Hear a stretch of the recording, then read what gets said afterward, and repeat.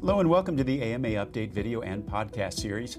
Today we're talking about surgical care for senior patients and how it can be improved to lead to better outcomes.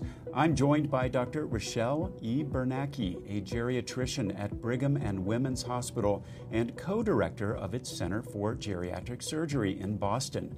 I'm Todd Unger, AMA's Chief Experience Officer in Chicago. Welcome, Dr. Bernacki. It's great to have you today. Thanks so much, Todd. It's great to be here. And I used to live in Chicago, so it's nice to see that backdrop there. Yeah, you can see the real thing right behind me. Dr. Bernacki, when it comes to surgery, of course, there's always some level of risk, but that risk is often higher for senior patients. Let's just talk a little bit about how much more likely they are to experience complications from surgery. Sure. So when you're older, you are at more risk for complications, including infections, bleeding, those types of things, as well as needing more assistance afterwards. So potentially needing to go to a skilled nursing facility or a nursing home. There's also a really great study recently by Tom Gill that was published in JAMA Surgery that looked at community dwelling older adults over 65, and it looked at mortality rates.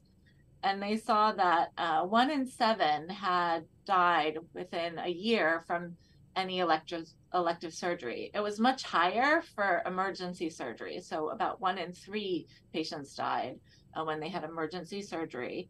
It's also more risky if you're frail, and we'll talk more about that. But 1 in 4 patients died if they were frail, and if they had dementia, 1 in 3. So as you can see, there is quite a considerable risk, and I also do palliative care, so it's helpful in helping patients and families with those risks. I find those are really surprising numbers. Yeah. Obviously a huge area of concern, and kind of speaking to something you just brought up, at your health system you conduct what you call a frailty screening on senior patients who are candidates for surgery. Tell us more about that particular practice. Yeah, so we use John Morley's Frail Scale, and I like it because it's an acronym and it's really easy to remember. So the F is for fatigue. So if the patient is fatigued, like they take a nap every day, that I might consider them as a positive point. The R is for resistance. So can they walk up a flight of stairs? The A is for ambulation. Can they walk a block? The I is for illness. Do they have more than 5 illnesses? And the L is for weight loss. So we ask all our patients those 5 questions, and if they screen positive on more than 2 or 3, then they get a full frailty assessment. So we were able to teach our surgical residents to do that screening in the trauma center or in the emergency room, and then we have a geriatrician that sees those patients. We've also now built it into our preoperative screening for elective surgeries, and so then if those patients screen positive, then they see a geriatrician and we do a full frailty assessment in the preoperative center. Let's say that you do that particular process and there are scores across a number of different dimensions, what are you going to do differently? Yeah, great question. So there's something called prehabilitation, which is important. So those center on things that we should be doing anyways, like exercise and nutrition. So people should be getting some exercise every day. And for older adults, really walking is probably the easiest thing. And so if you're already walking, just walking more is better. And for nutrition, of course, we want you to eat whole foods. If you have trouble chewing or swallowing, some of the supplements are good, but particularly for surgery, protein is important. So fishes, chicken, things like that. So those are the important things preoperatively. The other things that I look for are any sort of medications that might put them at risk. Like the common ones are benzodiazepines or Ativan or Valium. Those are medicines that cause people to fall when you're older, and as well as have confusion. So I try to taper those medicines off, and sleeping pills as well. I love the term prehabilitation. I have not heard that before. Yeah. Prehab is the sort of short. And then the last thing I'd say is, I think surgery can be a really anxiety-provoking experience. So trying to control your mind as much as possible. So doing things like meditating, or there's an app that I sometimes recommend called Headspace. So just trying to feel calm and relaxed prior to the surgery. So those are the things that I think are the most important.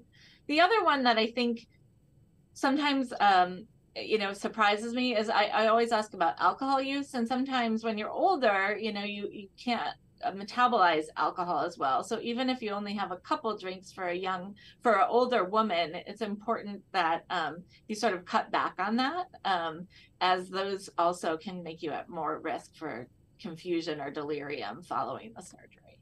Well, those are great practices in the prehab arena that you're talking about. Yeah. Let's go to the other end of this and talk about post-op. What are some of the best practices that you've implemented at your system around that part of the recovery process? So the best practices around post-op recovery are about preventing delirium or confusion. And I think that that can be really frightening for loved ones, family, to see their mom, dad, whatnot, having confusion and not knowing where they are. And we know we can prevent it. And the ways that we prevent it are to do things that are normal, like get out of bed to eat, to walk. We try to walk our patients 3 to 5 times a day. We also try to let them sleep, which is sort of a interesting concept in the hospital because we often wake people up, but we have a protocol, and it's called the STEP pathway. It's Superior Surgical Treatment for Elders pathway. And when we are on that protocol, we don't wake them up at night. We also give them melatonin to let them sleep. Medicine doesn't stand still, and neither do we. AMA members don't just keep up with medicine, they shape its future. Help move medicine, join the movement. Visit ama-assn.org/movingmedicine. The other things that are important are ensuring that they're not in pain. So we give scheduled Tylenol 4 to 5 times a day. And we also give low-dose opioids. And we have a sort of mantra in geriatrics, which is start low and go slow. So we give low doses of pain medicines. The other thing that can happen when you take pain medications is that you can get constipated. And so we really keep an eye on that, and we start bowel regimens very early. And so that's incredibly important. In the materials before, I saw a term you used, geriatricizing the environment. It is kind of interesting. I mean, I think parents are obviously familiar on the younger end with making sure the home is safe for young children. But on that other end, you talk about the need to make sure the environment is working for these patients as well.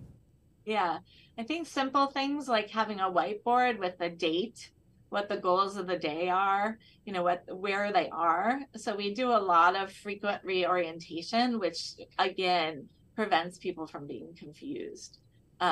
Having access to natural sunlight is really important, and then non-slip floors. So all of those things kind of contribute to older adults being able to have a more normal experience following surgery, and also, leave the hospital as fast as possible.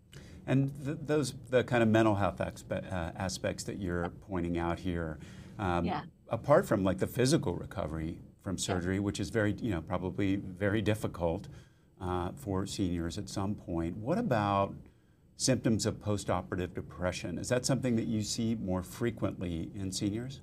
Yes. So for people over 65, 15 to 50% can have depression following surgery. And we know the best numbers from coronary artery bypass, where 30 to 40% of those patients experience depression. And that actually just recently happened to a friend of mine's father. And I think the important things about that are to know and look for it so that you recognize it early, because we have really good treatments for it. We have medications that are effective and safe. And so it's important that we, get the people on those medications so that they can be on their road to recovery.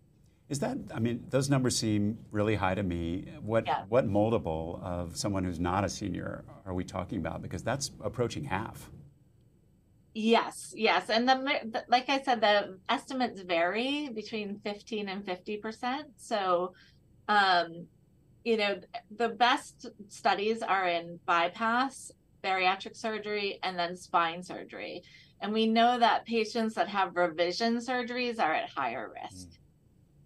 Now, we know that one thing that complicates patients' care for all ages is prior authorization. And this is something we're hard at work on at the AMA as our recovery plan for America's physicians.